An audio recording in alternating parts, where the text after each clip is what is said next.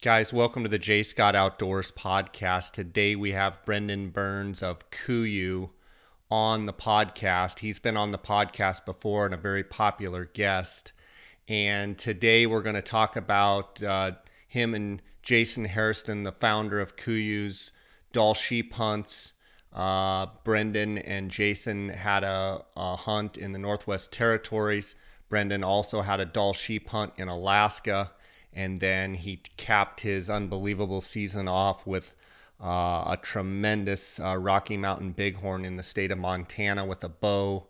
I believe it's the largest Rocky Mountain bighorn ever shot on a wilderness tag with a bow, and 190-inch give or take ram is an unbelievable feat.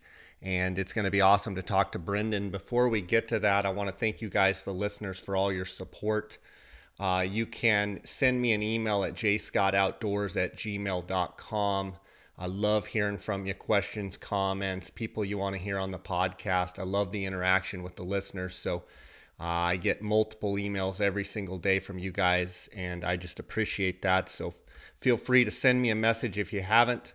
Also, you can follow along our adventures at jscottoutdoors on Instagram. My associate Dar Colburn at Dar.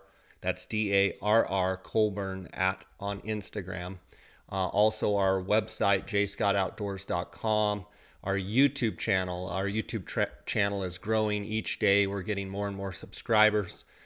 Please subscribe to our YouTube channel. And, of course, our guiding website, colburnandscottoutfitters.com.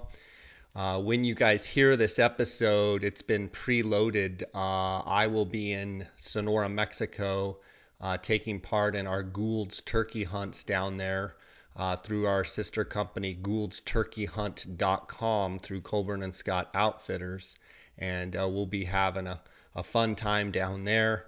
And encourage you guys, if you want to go on a Gould's turkey hunt, to send me a message. But you can check out our YouTube channel and see all the videos from the turkey season so far, plus all of the Gould's turkey hunt videos when I get back. Guys, again, thanks for your support. I want to thank GoHunt.com Insider for their title sponsorship of this podcast. The GoHunt Insider is by far the most valuable tool a Western hunter could give themselves. They are the industry leader and number one source for Western hunting for a lot of reasons. They have changed the game for how hunts and hunting information is found. Within a matter of minutes using Filtering 2.0, you will be able to filter by state, species, residency, odds of drawing a tag, specific hunting dates, harvest success percentages to find the hunts that fit exactly what you're looking for. If you're a guy that applies all across the West or just in your home state but want to find some new opportunity, there's no better way than doing it using the GoHunt.com Insider. As an exclusive offer to my listeners, if you sign up for an Insider membership for $149 a year and use the JScott promo code at checkout, you'll receive a $50 gift card to KUIU to use towards whatever you'd like. Go over to GoHunt.com Insider, click on the blue Join Now button, and get yourself the most valuable membership a hunter could have. Guys, let's get right to this episode with Brendan Burns. And I'm sure you guys are going to love it. Welcome to the J. Scott Outdoors podcast. Today we've got a cool episode with my friend Brendan Burns, who's the Guide and Outfitter Program Director for KUIU. And the last time that we talked with Brendan, he was getting ready for a bunch of sheep hunts, 2 Dall sheep hunts, one in the Northwest Territories and one in Alaska. And then he had also drawn a Montana bighorn tag. And Brendan, it's great to have you on today. How you doing? I'm doing well, Jay. Appreciate you having me on. Always a pleasure. Yeah, this should be fun. Like I said last time, you were just getting ready. You had been preparing all summer for those hunts. And I believe the first one that you went on was Northwest Territories, you and Jason. And I ended up seeing the video of your hunt up there. And tell me a little bit about how cool being the last guys in there at Nahanni and getting to hunt up there. And you guys shot 2 unbelievable rams. Yeah, it was a great hunt. They're a tremendous operation, and it was a different situation, obviously, to go up there and be some of the last guys ever. I think we were the last people ever to hunt that particular drainage. They were basically expanding Nahanni National Park, and we had booked that hunt 3 years ago when we found out they were a lot of that stuff was going to go away to the park. So it turned out it was a great hunt. We had obviously had a great time. It was the weather was phenomenal. I mean, anytime you can go up and go into really good sheep country and you have really good weather and it hasn't been hunted in a while, good things are going to happen. And so we flew in there and hunted a great big drainage they called Hell Roaring, and it's known for really good sheep, and they had not hunted it since the previous fall, and had left a couple big rams in there. And the hunt went great. We the first day of the hunt, Jason and I and the two guides, we went up a drainage kind of behind camp, and basically, they thought the sheep were going to be where they ended up being. It's always nice when it works out like that. And I had drawn that Chugach tag in Alaska, so I had to be out of there in about 6 days was the most I could stay. So Jason was gracious enough to make me the first shooter, and it worked out great. We slid in on a little band of rams that had 5 or 6 rams in it, and there was a 12-year-old 39-inch just classic looking NWT Dall sheep, and I was able to take him at 105 yards, and it was really cool. And then 2 days later, way down the drainage, we found another big old double groomer that Jason was able to take that evening. Pretty big grinder of a day to get to him, and it killed I haven't got the teeth back on that sheep, but I think it's either 13 or 14-year-old double broom, really heavy old Dall ram, just a kind of a 1 in a million kind of Dall sheep. You just don't see those full curl and heavily broomed, basically an albino looking bighorn Dall sheep. So it was just a great trip. We also killed two big mountain caribou, and it was quick, and it was good. That's awesome. Jason's ram, man, that's like the heaviest looking Dall ram I've ever seen. Obviously, I haven't been Dall sheep hunting, but look at a lot of pictures, and if you draw it up, that's like a dream ram for sure. Was it one of those rams, Brendan? As soon as you guys saw it, was it like, oh yeah, that one's, we got to get that one for sure? Yeah, actually, Jeff and Brady glassed him up. We had seen him from a long. We were going down the valley, and they had seen him from a long ways away and didn't quite know what he was. And we got straight across from him and went up the opposite side of the mountain, up in a big rock slide, and then we kind of picked him out. And yeah, you could tell from a long ways away. Like I said, it looked like an albino bighorn. You just, Dall sheep, a lot of them get, they have double groomers, which are heavily beaten off on the ends. There's a lot of, there's quite a few Dalls in that type of country that'll be double broomed. It's pretty rare that one will be, a full curl and broomed like that. It's a pretty unique Dall ram. So, from several miles below, you could just tell it was a sheep we had to get closer to. And once we closed the distance, especially when we got in close to, sub 300 yards, there was no doubt that was a sheep you had to take. And just, you could just tell he was old. He was really skinny.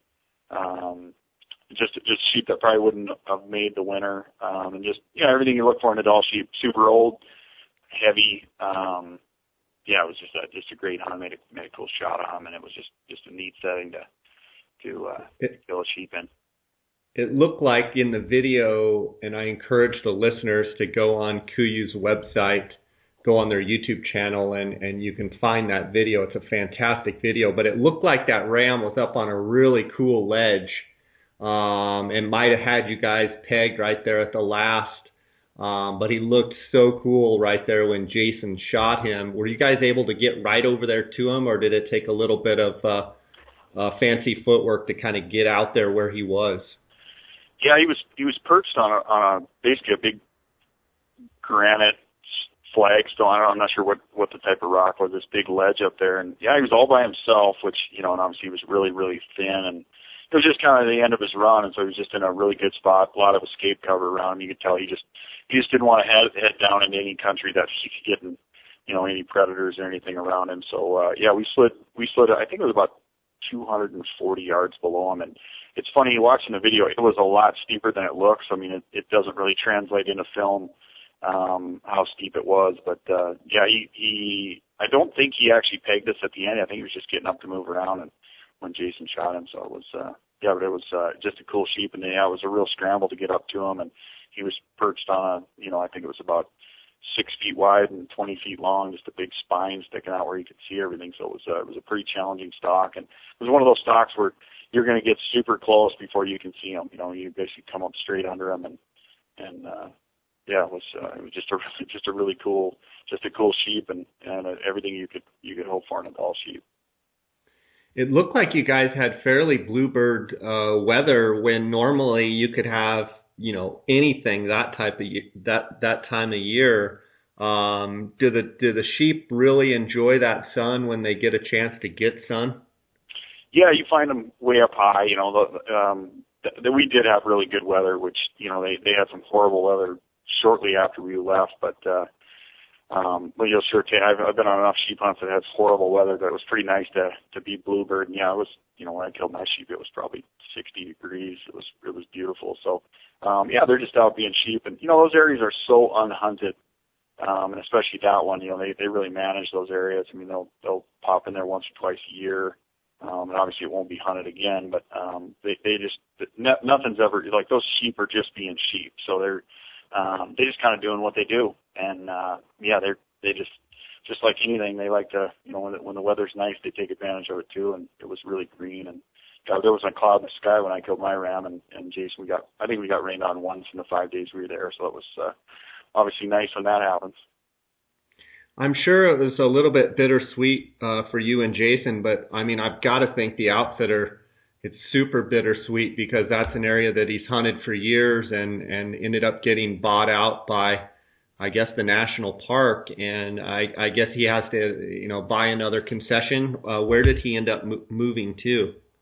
Yeah, so Nahanni Butte Outfitters is who we hunted with, and yeah, they basically lost 80% of their area. They bought another territory north of them that they call NWT Outfitters, and it's a great area. They're it's a comparable area. There's some great sheep up there too. I mean, there's no bad areas in the Northwest Territories, but yeah, they basically it didn't really have anything to do with sheep hunting or with outfitting or land use by hunters or anything. It was kind of a bigger issue. They expanded the Nahanni National Park, I believe, from 6,000 square miles to 30,000 square miles. So, but Nahanni Butte did keep about 20% of their area and some of their really good big ram areas too. So they're definitely still in operation. It's if you get a chance to go hunt there, they do a great job. Yeah, it was a bit of a bummer. It's just obviously cool to see that kind of country and made it a little more special to be, some of the last guys ever to be in there. So, yeah. Yeah, for sure. Brendan, for someone out there that's looking to go to the Northwest Territories, or let's actually back up, someone that's looking to Dall sheep hunt, are Dall sheep hunts typically in the Northwest Territories, are they going to be more expensive than your hunts in Alaska? And if someone has the means and they were going to go on a Dall sheep hunt, would you recommend going to the Northwest Territories, or would you recommend going to Alaska, and why? Well, it kind of depends on what you're looking for. The Northwest Territories is probably the best Dall sheep habitat. They have really high numbers of sheep. The success rate is definitely higher than Alaska. It depends on what you're looking for. 90 of the biggest 100 Dall sheep have been killed in Alaska. I mean, Alaska definitely has bigger Dall sheep. They have way rougher country, lower density. Some of the big ram areas, I mean, there's no comparison as far as where the big sheep come from. It's definitely in Alaska. The Yukon and the Northwest Territories have more rolling, kind of gentle, real great habitat, and generally higher sheep numbers. Higher success rate for sure. Alaska is more competitive.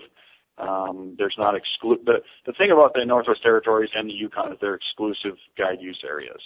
They're allocations. So those areas you're not going to run into other outfitters or or many. I mean, like I think in the Northwest Territories they had under 5 Dall sheep killed by residents total in a year. So they're definitely more isolated and more exclusive. So it just depends on what you're looking for. In Alaska, you cannot hunt with a helicopter.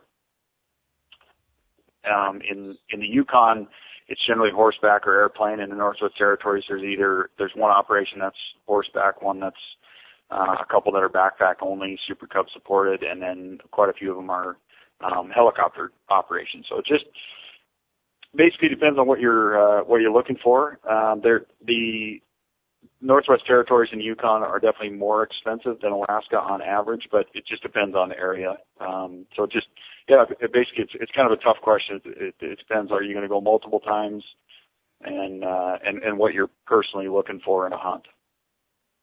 Yeah, I think that's a good explanation there. I want to pick your brain a little bit about judging Dall sheep, and maybe walk me through some of the things that you use to tell whether it's a ram that you want to harvest or not, and kind of your personal criteria, maybe from the first Dall sheep hunt that you went on till to the last hunt, and kind of what you're looking for personally, and what a lot of other people are looking for when they're trying to determine if that ram is something that they want to harvest. Yeah, the number one thing I look for is age. I mean, I want to kill an old ram. The more I hunt sheep, the more age is the biggest factor. I mean, it's definitely the older the ram, the better the ram, no matter how big he is, in my opinion. When you're looking at judging sheep, I mean, kind of the measuring stick is full curl, which is all the way around and comes above the nose. Basically, if you look at it from the side, it would make a full circle. So that's kind of the benchmark. I mean, legal rams are basically anything 8 years or older, full curl or broomed.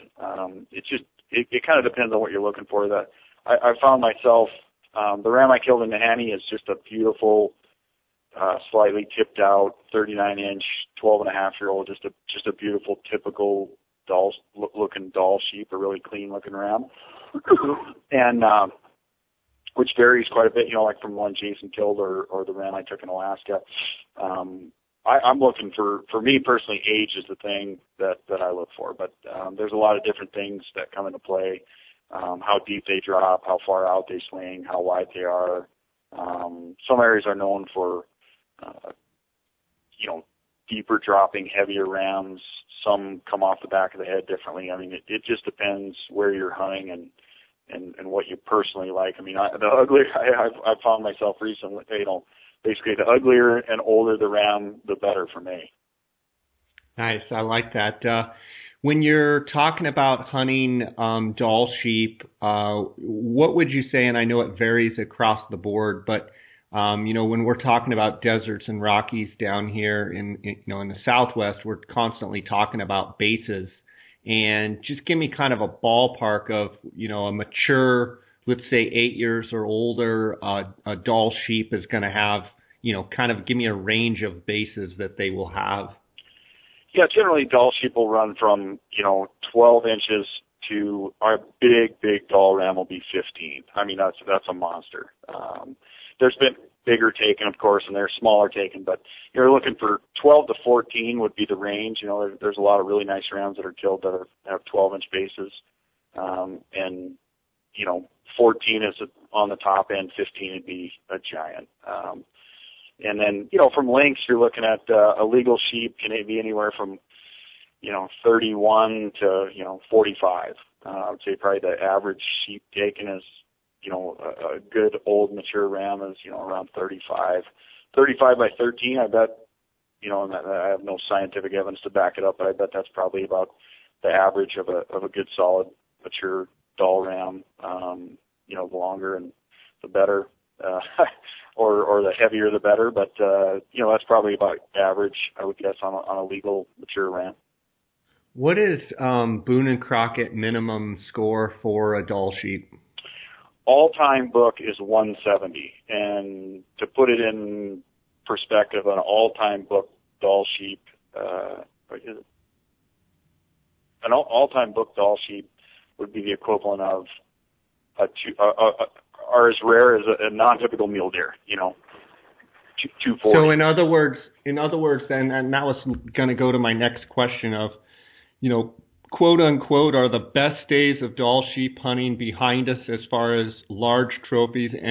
And to further that, is that more just because the hunters are better, the outfitters are getting better, and the rams are not getting to grow up and be as old as maybe the wonder years of Dall sheep hunting?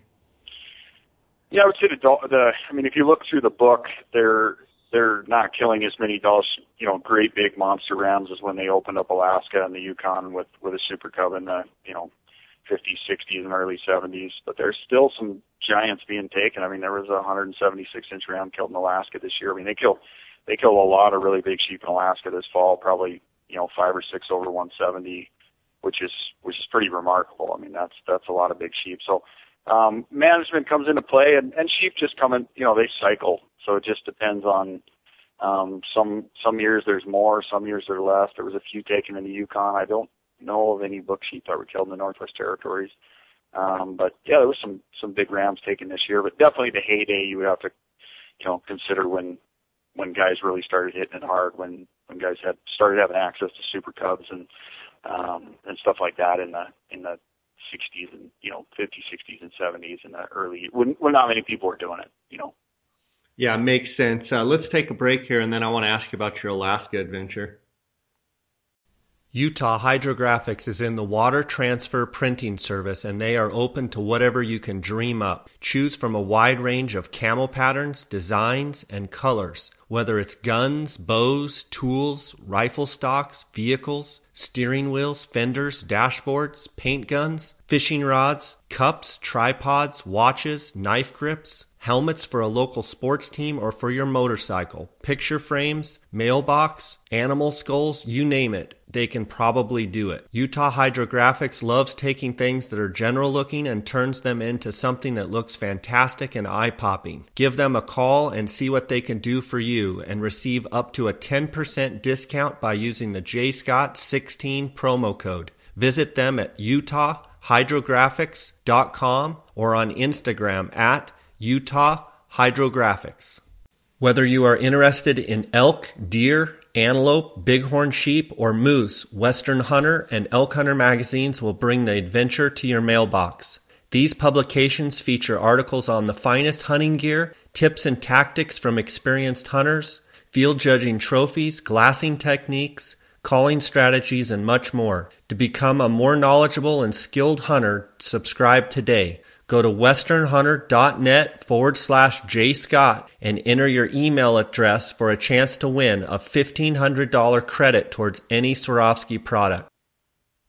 Brendan, you had an awesome hunt in the Northwest Territories, but you had also drawn a Alaska rifle Dall sheep hunt, and I'm curious if you had been in this particular unit before and maybe what your expectations going into this hunt were and kind of how the hunt unfolded.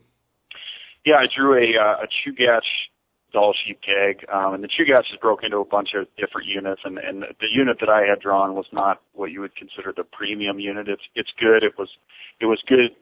It was better, definitely in years past. It had some tough winter kill in 12 and 13, so it was a pretty good unit in the past. This year, the year I drew it, it definitely was not in the heyday of when you'd want to have the tag I had drawn. But when you're playing your odds and you really just want to hunt sheep, it definitely had a little better odds than some of the other areas. So I had not been in the area. It's a walk-in only area. I drew a rifle tag that was I believe it was a 12-day season. I think it's the 12th or the 10th through the 20. Maybe it was a 2-week season, 12th to the 10th through the 24th, something like that. So it's a walk-in only tag. And my expectations were, I had an archery tag in 2012 in the Chugach. It was a really tough hunt. Got some horrible weather. It was an October hunt, and I did not kill a sheep. So my expectations were, going to go in and hunt it as hard as I could, and we were going to see what turned up. The biologist said there was not a lot of big legal rams in the area. Again, it had a bad winter kill, I think in 12 and 13. So we just basically started at one end, and we're going to go in and find every sheep we could, and hopefully turn up something that was big and old. When you go into a hunt like that, not really having great, the expectations were kind of low from the intel that you had gotten. What do you do? Prepare yourself to say, I just want to cover as much ground as I can. I want to see every sheep that I can, and hopefully we'll find a mature ram to harvest? Yeah, I mean, at the end of the day, you got a sheep tag in your pocket, and we just started at one end, and we're basically going to go walk. It's a beast of a hunt. I mean, the area I drew, it's a 6.5 mile, couple 1,000-foot incline just to get to the edge of the unit, and it's about as rugged of area as you could possibly ever hunt sheep in. I mean, the Chugach is nasty, it's brushy. We had basically 2 big drainages we were going to hunt. The game plan was take as much food as possible and possibly get an airdrop towards the end if we needed more. The area I was hunting is half in Chugach State Park and half out. So once we got out of the state park, you could get some air assist, so we could get a food drop, which is kind of a nice thing, but it's a pretty remote area. You basically just packed all our stuff up and went in there, and we're just going to see how it turned out. Hopefully we could turn up a big ram. Like I said, my expectations were something old. I didn't have any. There's some of the premium areas in the Chugach where you'd go in and you're looking for a 160 type doll keep or something. I didn't have that. We were just looking to see what we could turn up. And how many rams did you end up seeing? We found basically we confirmed what the biologists had told us. We saw about 15, I think we saw 15 to 20 rams under 6 years old. We saw about 40 ewes, I believe. I'd have to check my notes, but it was not great. There were some up and coming sheep, but it was not great. We walked for 4 days before we glassed the ram that we ended up hunting. He was up on top of a big glacier about a day and a half hike from when we saw him on day 4, and we were already pretty far into the area. It seemed like we had side-hilled about 20 plus miles to the right and about 60 degrees. So we were a long ways in by the time we found a big sheep. I think we turned him up the 4th morning, that ram that I ended up hunting. So side-hilling to get into this area, what boots were you wearing, and how do you prepare your feet? Because that's a pounding. How do you prepare your feet for something like that? You gotta have boots that are broke in. I was wearing Scarpas, a full synthetic boot, and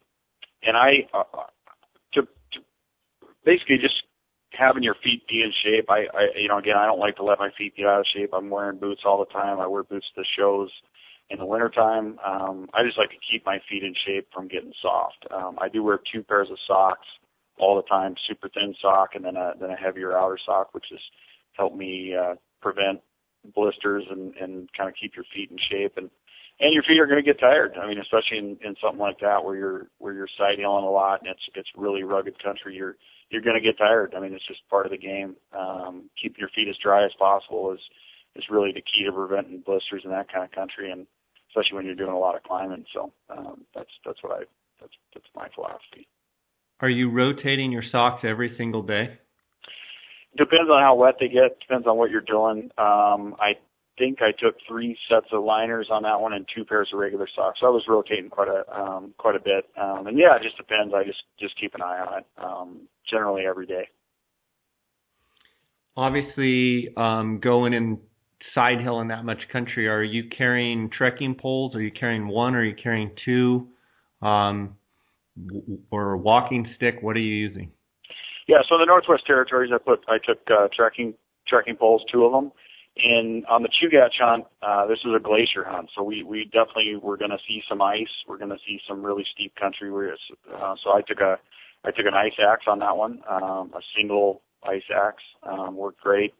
I've got a Petzl Snowscopic that they've actually quit making them now. I've got 2 of them, and hopefully I never break them or run out of them. But I took an ice axe on that hunt, and just to keep your balance, and you know, you may have to, you know, self-arrest on a glacier, which is, you know, basically catch yourself falling or something like that. So I always take an ice axe on those kind of glacier hunts, and they're real handy for, you know, chipping out a place to set your tent, and, you know, all that. They're, you know, two trekking poles is nicer, but once you get to really, really steep terrain, I found an ice axe to be more helpful. What pack did you use for both hunts? I took our Icon Pro 7200. That's the pack I use on any hunt that I'm doing that's more than 5 days, and especially if you're taking big glass, that's the pack I take. You can shrink it down as small as you need it, but you know, again, when you're carrying, you know, your hunting gear, sleeping bag, sleeping pad, tent, and multiple days worth of food, you're going to fill a pack like that up to where, you know, and then the potential of coming out with a ram, that's the pack. I take the biggest pack we make. So, which sleeping bag do you take when you're going on that, say, Dall sheep hunt in Alaska? Are you taking a 15 degree, or are you taking a 0 or 30 or what? Yeah, it depends. I always check the weather on any hunt I'm doing to see what you could run into. Like in the Northwest Territories, I took a 30 degree. It looked like it was going to be great weather. We were going to have a nice, comfortable camp. So I took a 30 degree on that one. In the Chugach, I took a 15 degree and a full super down system. So I have super down pants and super down jacket. So, you know, if it gets colder than that, you could sleep in it and be comfortable. But, yeah, and I don't particularly sleep warm, so I like to overbag. If there's any question, I bag up. Right on. And what sleeping pad do you use, Brendan? So there's a couple different. I'm always testing new stuff out and kind of seeing what the latest and greatest is. I like the X-Ped Sinmat. Excuse me, the X-Ped Sinmat. It's a big vertical baffle sleeping pad. You know, big 4-inch baffles. You sleep really, really well at night. Or I'll take the Thermarest NeoAir. I'm not sure which model. I got a few different models of the NeoAir. I do like that sleeping pad quite a bit too. Just depends on the thermal break you need. The X-Ped Sinmat has got synthetic insulation in it, so it breaks the ground a bit. And then the NeoAir I'm using is the wintertime one. It's the silver with the reflective and an insulation break in it. So just depends. The X-Ped's a little easier to blow up, and the NeoAir pack's a little smaller. So it just depends on the hunt. Gotcha. And I know, KUIU, you've been an integral part of obviously testing KUIU's gear. Which tents did you guys take on these two hunts?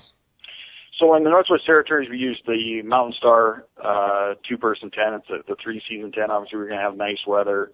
Weren't expecting, you know, snow, rain in heavy capacity, and you know, it's supposed to be pretty nice. I mean, when we looked at the weather, and so I took that. That's a 3-season tent. And then in the Chugach, I took our new tent that we call the Storm Star. It was a prototype that we've been working on for quite a while, and I've used it for the last year and a half in the final stage of development.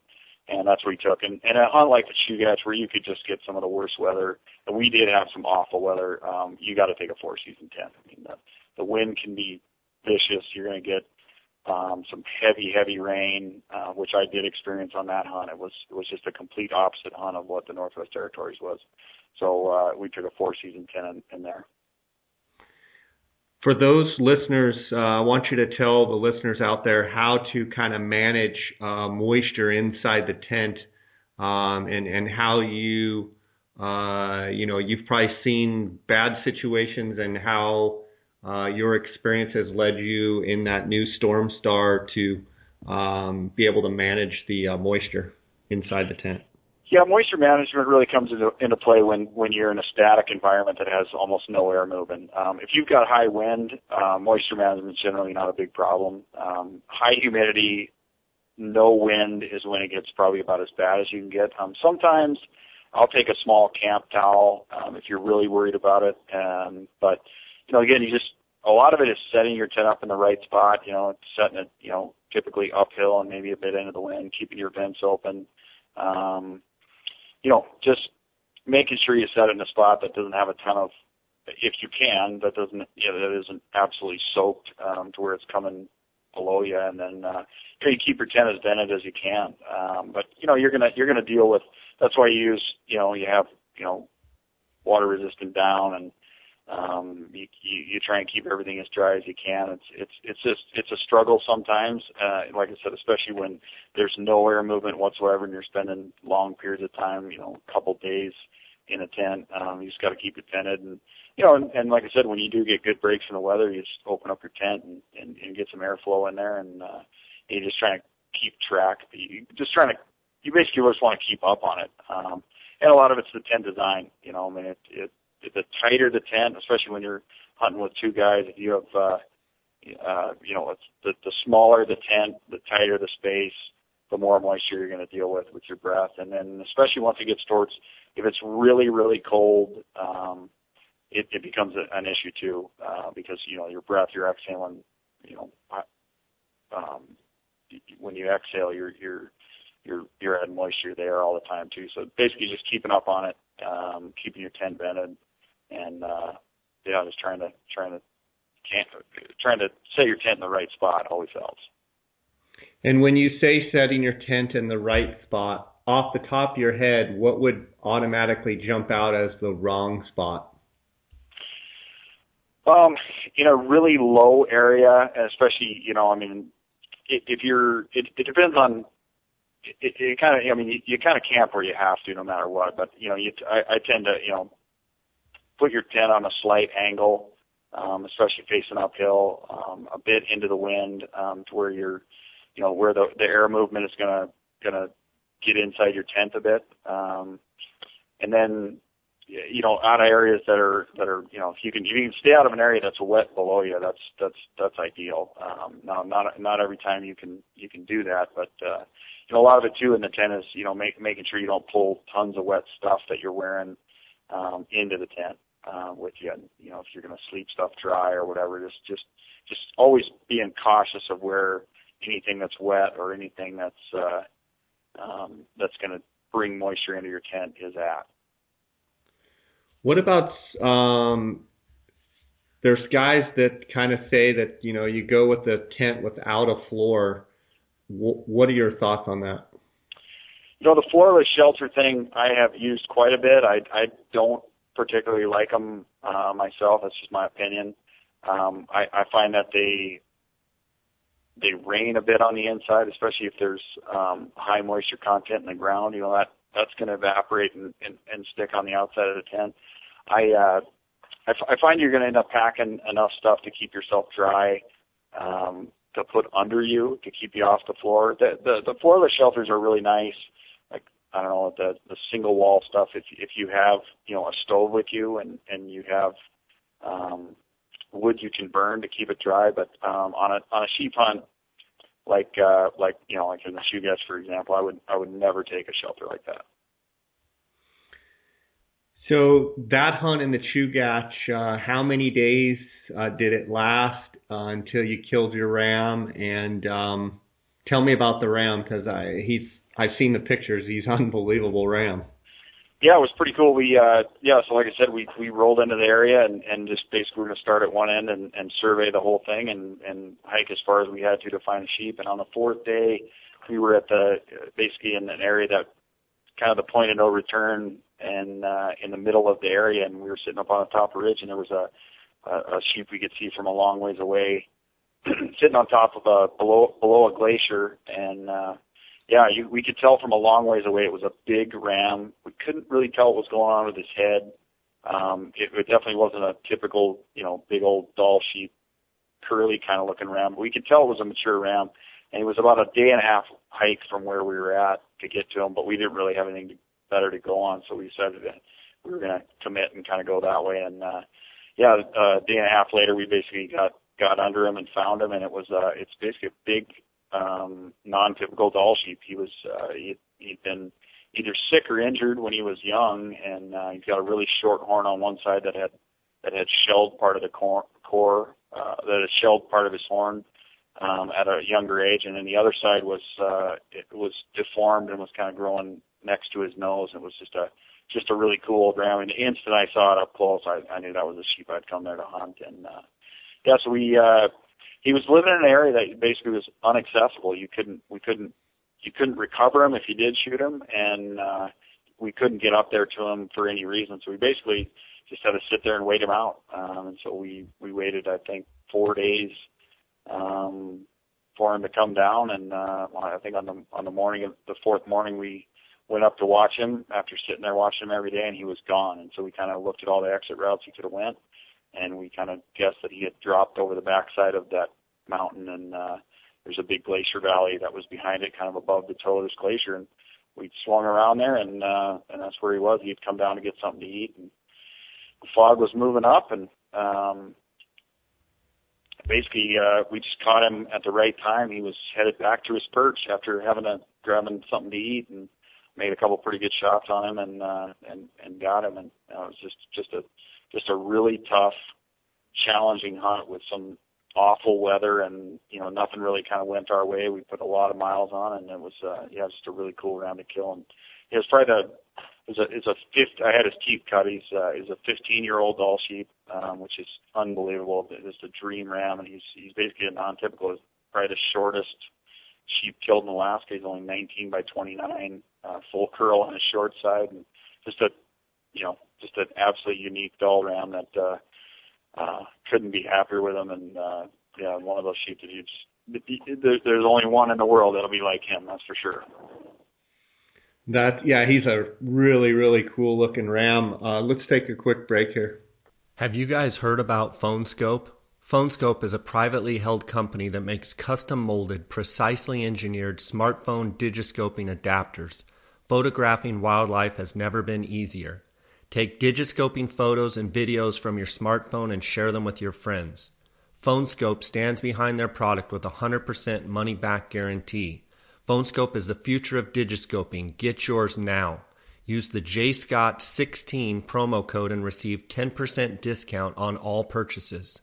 Check them out at PhoneScope, that's PhoneSkope.com, or on Instagram at PhoneScope. Wilderness Athlete is committed to improving the health and quality of life for the outdoor athlete by providing field-tested, scientifically validated nutrition and sports performance products. Check them out at wildernessathlete.com and use the JScott promo code to receive 10% off any order.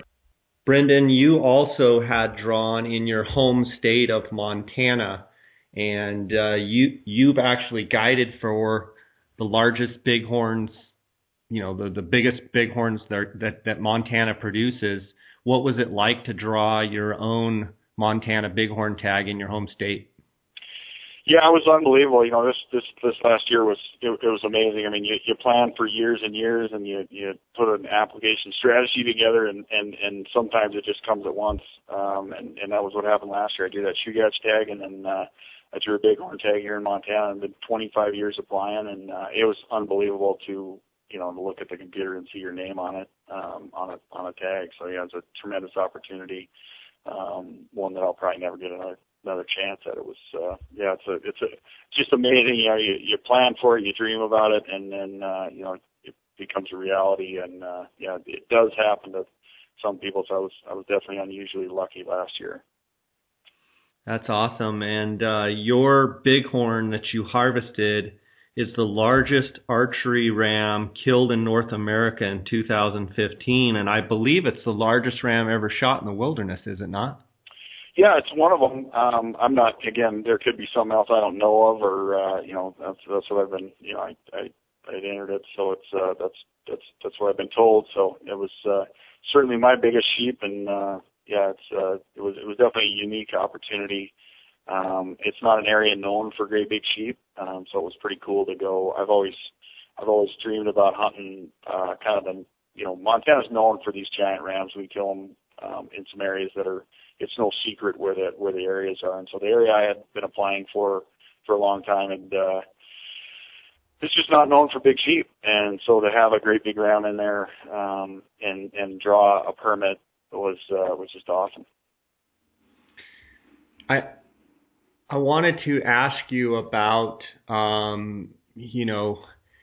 how do you go about finally drawing the tag, and then how do you set a strategy for, there's a particular ram, or how do you set your sights and say, this is what I want to shoot, and I'm going to push myself all the way to the end if that's what it takes to harvest the ram that I'm looking for. Whereas I think a lot of people, they get excited, they draw a sheep tag, and, tons of people are done in the first day or two. Yeah, it just depends on your situation also. I killed a really big bighorn in New Mexico. So I was in a pretty unique position that I already had a really nice ram.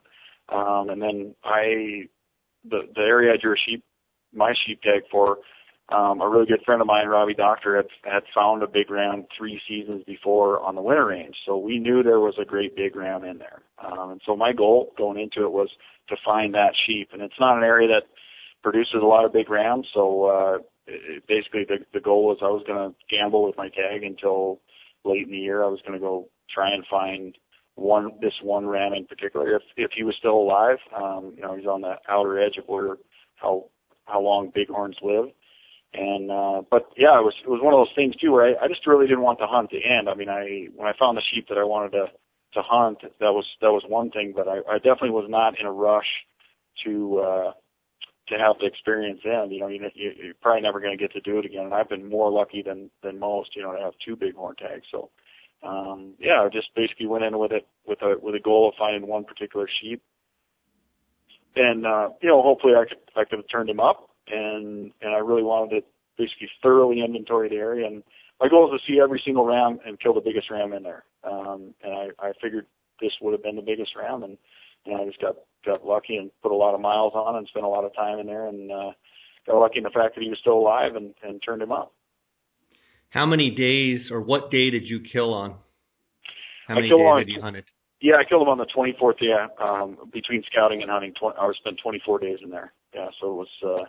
I turned him up on the 23rd day, and it covered a lot of miles. I'd seen a lot of sheep. I knew I was basically missing one band of rams, and so I finally turned him up. I actually heard him popping heads in the timber, and set up the class and ended up finding them.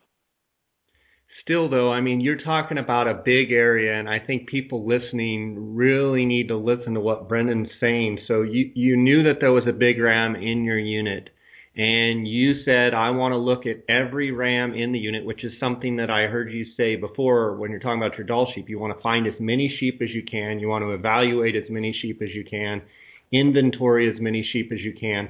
But still, Brendan, I mean, you know that maybe this big ram's alive, but he could be dead. Your mind had to be playing tricks with you. How do you stay mentally tough and focused to say, until I see that ram or find him dead, I'm going to pretend like he's alive and I'm going to stay on him and keep going? How do you, there had to be times, or maybe a ram that you saw and you thought, man, I could end this and, it'd be over with. How do you stay mentally tough to stay on track? Well, you just got to kind of, and again, it really depends on your situation. You got to, I saw some other good rams, nothing in the caliber of the ram that I killed, but, basically I was just having a great time, and there was plenty of sheep around. I wasn't worried about getting a ram. I think a lot of people are real concerned, like, am I going to get one? We have a 90-day season in Montana, and the area I was hunting, has their sheep show up late on the winter range. I did not want to kill. I had a few goals. One was I wanted to find the biggest ram in the unit that I could kill, and I didn't really want to hunt them on the winter range. I wanted to hunt them in the wilderness. I wanted to hunt it in real sheep country with granite under my feet, and so I basically it was a tough hunt. It's funny. I told everybody, like, it was a really physically exhausting hunt, but it wasn't hard. And the fact that I had a smile on my face the whole time, to have that opportunity, which most people are not going to get, was just amazing. So yeah, it was lots of miles, and it was tons of glassing, and it was lots of time. I spent 18 days alone in there looking for sheep, but it wasn't hard. It was just it was amazing. I mean, you had a smile on my face the whole time. It was just good hunting, and I was seeing enough sheep to where I knew I was never concerned about getting one. It's just about getting the right one. And I basically was going to gamble with my tag, and until I found this ram or confirmed that he was dead. I mean, I figured if I found enough sheep, I'd know I've seen every sheep in the area, and he just didn't make it. So fortunately, I found him.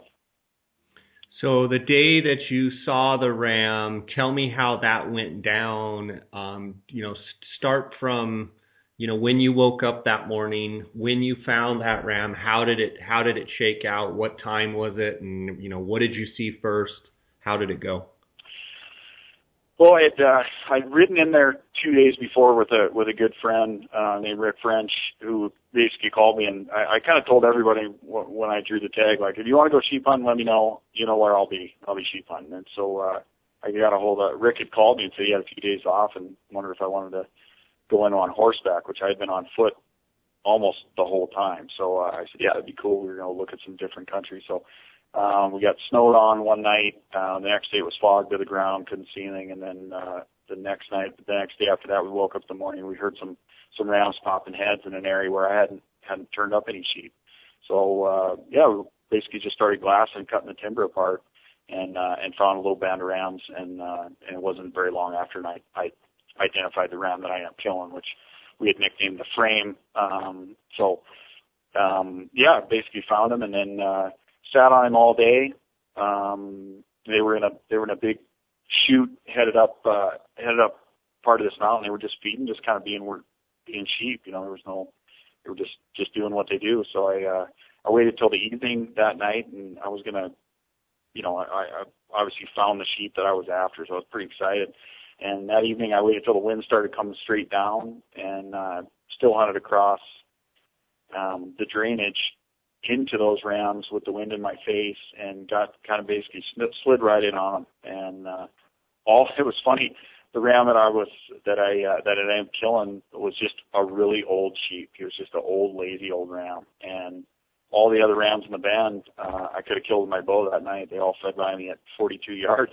And the ram that I was after laid at the bottom of the chute, and just, it was kind of an old guy, just decided he wasn't going to come up. And so those sheep all came up by me 42 yards, fed for an hour or so, and then fed back down and went down to get some water, and they all kind of left. And so I backed out that night, which was kind of a bummer. I thought I was going to kill him on the first stalk, and so we went back to camp that night, and I had called my buddy Robbie from the satellite phone, and who had originally found the sheep, said, hey, I'm gonna kill him in the next couple of days. I mean, we found him. He's in a good spot.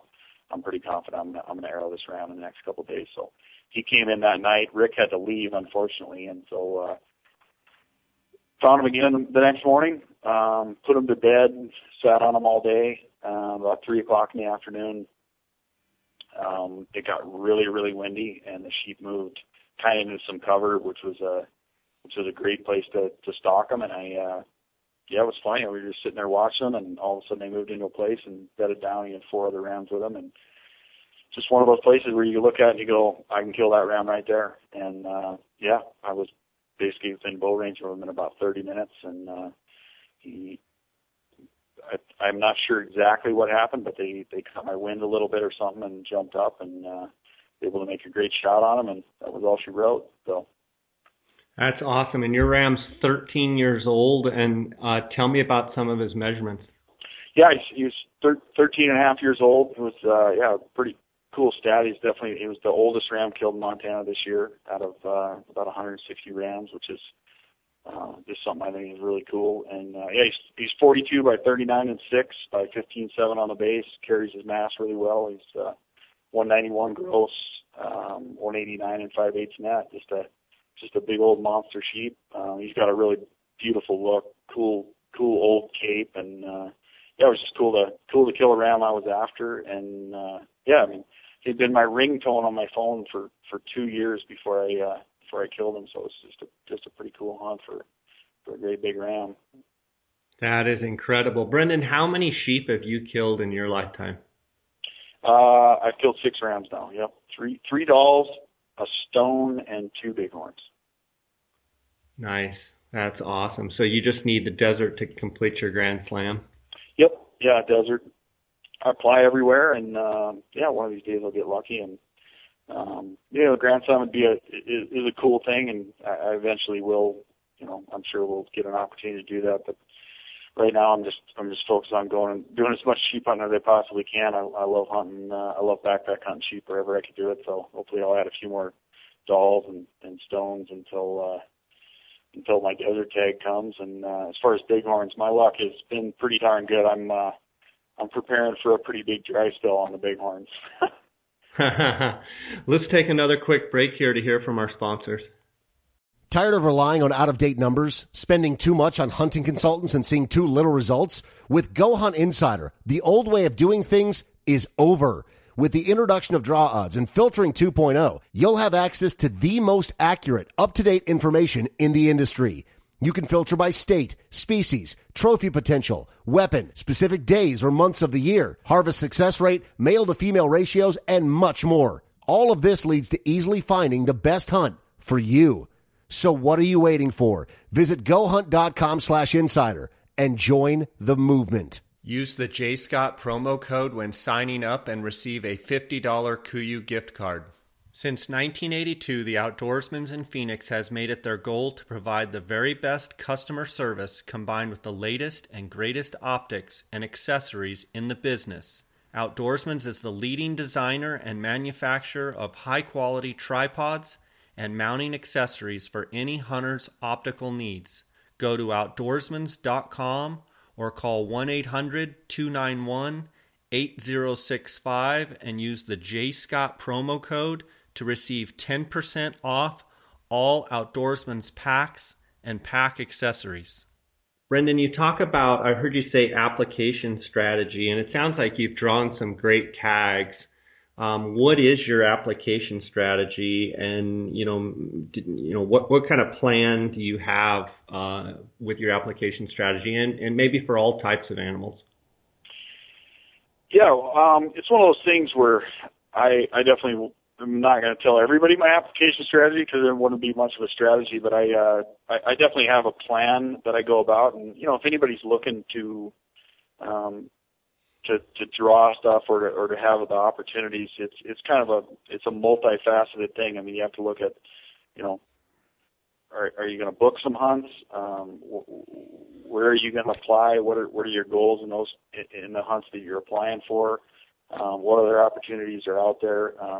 My strategy, I mean, I love to hunt elk, and I love to hunt sheep, and I love to hunt goats, and those are the 3 things I've focused on. And so I apply everywhere for every one of those animals. My strategy has changed over the years, but I'm always looking at, odds and talking to, whoever the experts are in their particular state or my state. I'm always out scouting here in Montana. The fact that I got to hunt that big ram was really just keeping my ear to the ground and, to have kind of a sleeper area that had a huge sheep in it and really nobody else to know about it. That was a real coup on my part to draw that permit. Obviously, there's a lot of luck involved in drawing tags, but there's some strategy to it.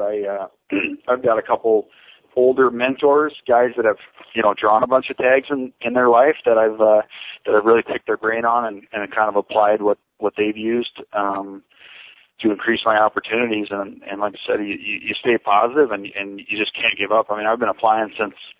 Not as long as some, but since about 2003 for basically everything that would be important for me to hunt. I've been applying for since then, and it literally is a game of stats. You apply and play your odds as much as you can, and eventually you're going to get lucky. I've won a stone sheep hunt in a drawing. I've drawn a bighorn and 2 doll tags, so it's I've drawn 4 sheep tags, and which is, basically, there's some luck involved for sure, and I definitely wouldn't say there isn't, but you can definitely put the luck on your side by developing a good plan. Yeah, it sounds like you do have a good plan. Brendan, you introduced me to a friend of yours and mentor, Mr. Ray Alt, and I've just grown to love that guy. I got to spend some time with him in Western Deserts. He comes down here in the winter and looks at sheep and looks at rocks and enjoys the sun. And I just wanted to ask you a little bit about your relationship with Ray and he's an unbelievable guy, winning the Ishii Award, and just talk to me a little bit about Ray. Yeah, I was fortunate. Ray's from the same town I'm in, and back in the day, I had, I've always been a guy that, when you hear about guys that are very successful, you go talk to them and go figure out how they did it. And I'm a big believer in mentors. I've had some great mentors in my life that have helped me out. So. Ray's from my hometown. The term legend gets thrown around a lot. This guy is a legend for sure. He killed the first world record. He killed the world record bighorn with a bow in 1968. It was the first Boone and Crockett sheep taken in modern time with a bow. He killed it on the limited area in Montana, which is just unbelievable. And I went and basically knocked on his door about 15 years ago and just said, "Hey man, you kill a lot of sheep, and I want to know what you know." And we developed a really cool friendship. He's just a generous, neat guy, super accomplished. Killed a lot of rams, drawn a lot of tags, done a lot of hunts, spent a lot of time chasing sheep, and just one of those guys where you can definitely pick up a lot being around guys like that. He's I believe he's 76 now. He drew a bighorn tag in Montana in 2010, and I was fortunate enough to be able to help him out in an area that I knew really well, and he killed a 196-inch bighorn together, and it was just a great hunt, one I'll always cherish. And just a neat guy, one of those old school guys, and I think Ray would take it as a compliment. He's an old timer, he's been doing it for a long time. Just a really neat guy, and anybody who meets him knows how cool he is. And we've had some good hunts together, and hopefully a few more. Yeah, just a neat guy for sure. One of the things I wanted to ask you about is in this day and age, there's so much, there's so many quote unquote experts out there giving advice. And my question would be, how do you know what advice to take? Because it just seems like, advice is just everywhere out there. Yeah, it is. It is a funny time because there is a lot of guys out there that are so-called experts and stuff. And for me, the minimum to be an expert on something is you had to have done it. There's something I call conceptual knowledge. And everybody has an idea how things are going to work, and you have an idea of how you would implement something or what gear would work well. I don't take advice from anybody that hasn't done it. If I'm going to go on a hunt and I'm going to go into country that I don't know about, I call a guy that's been there. I don't call somebody that thinks they know what would work really well, or I don't call a guy that would love to go do it. I talk to guys and get advice from guys that have done it.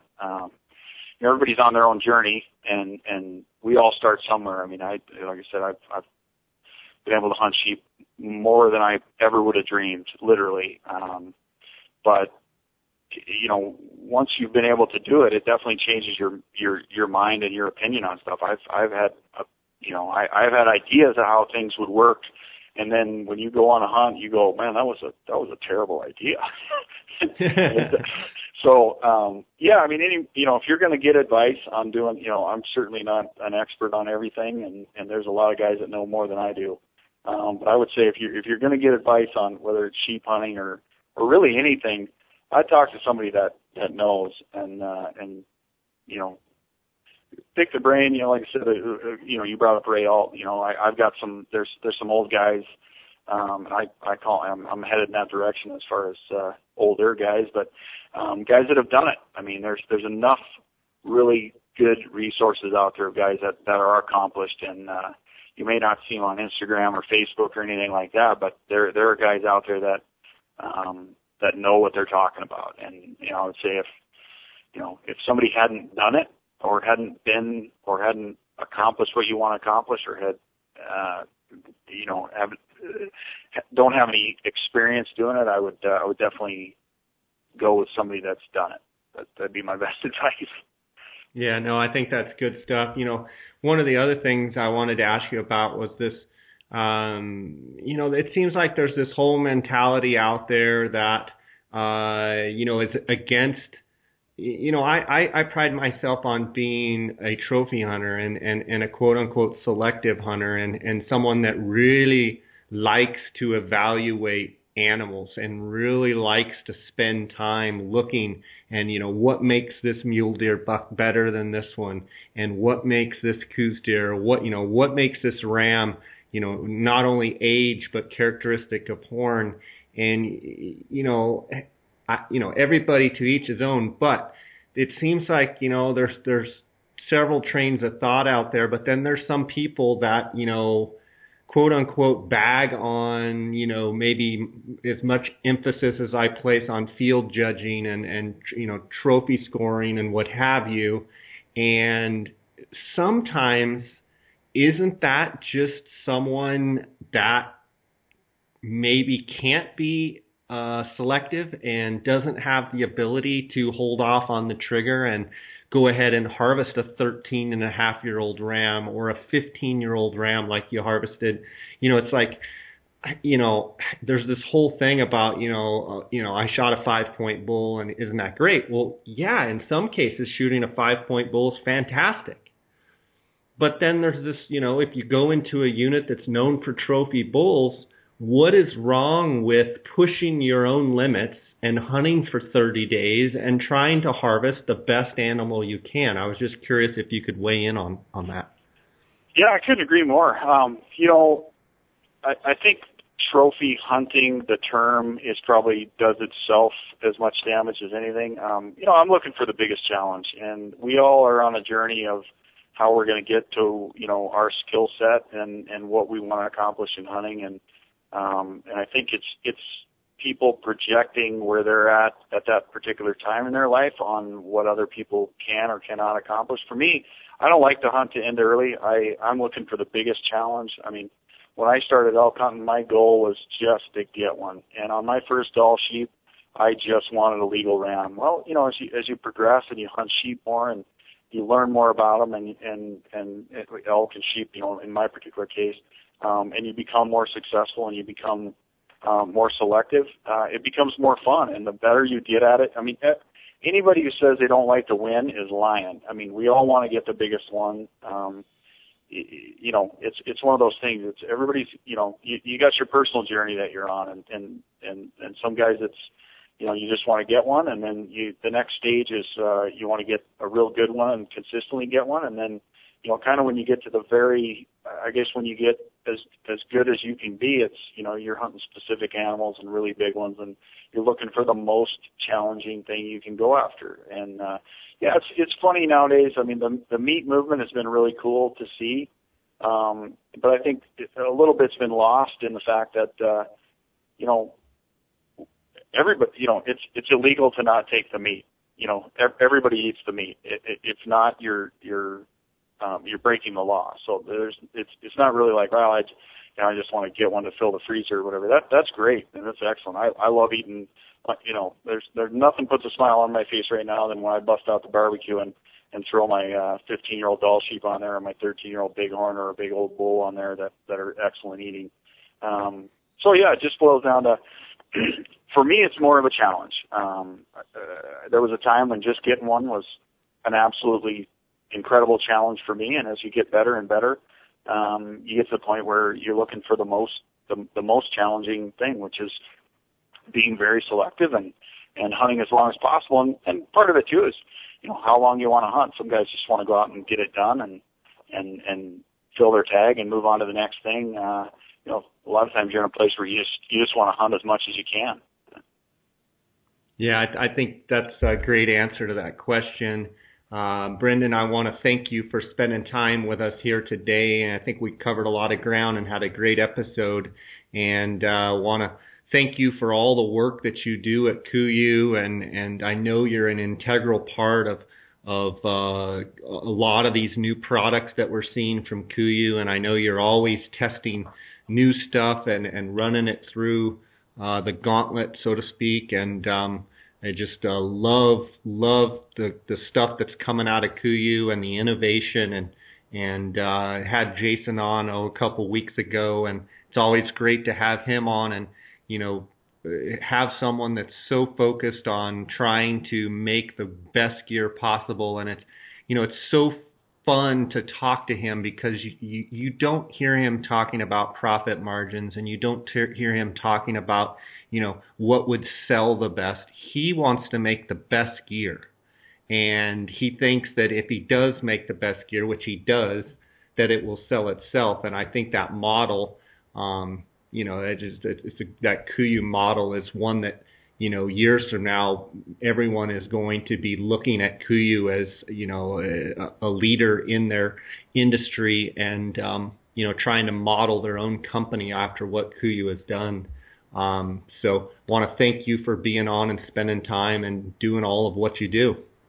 Yeah, thanks, Jay. Yeah, I mean, like I said, you said it best, and especially with Jason, we like doing it. At the end of the day, it's not. It is work, but it's not. We're out there doing it and testing the stuff and building stuff for what we like to do. And that's, if you keep an eye on that ball, everything else kind of follows. So it's, it is fun, and again, just life is good, man.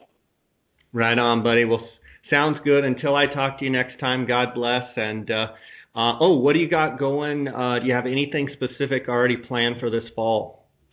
I do. I actually got a couple more Dall sheep hunts I'm going to go on this fall. Doing one in the Yukon and one in Alaska. So we'll see how those go. Should be an interesting year. I'm hoping to. I'm in every drawing everywhere in the West, like I said. So maybe there'll be one more tag coming somewhere else. But if not, we got deer, elk, and antelope, all the good stuff here in Montana. So already shaping up to be a pretty good year. So awesome, buddy. Sounds good. Well, God bless. I'll catch you later. Thanks, Jay. Have a good one.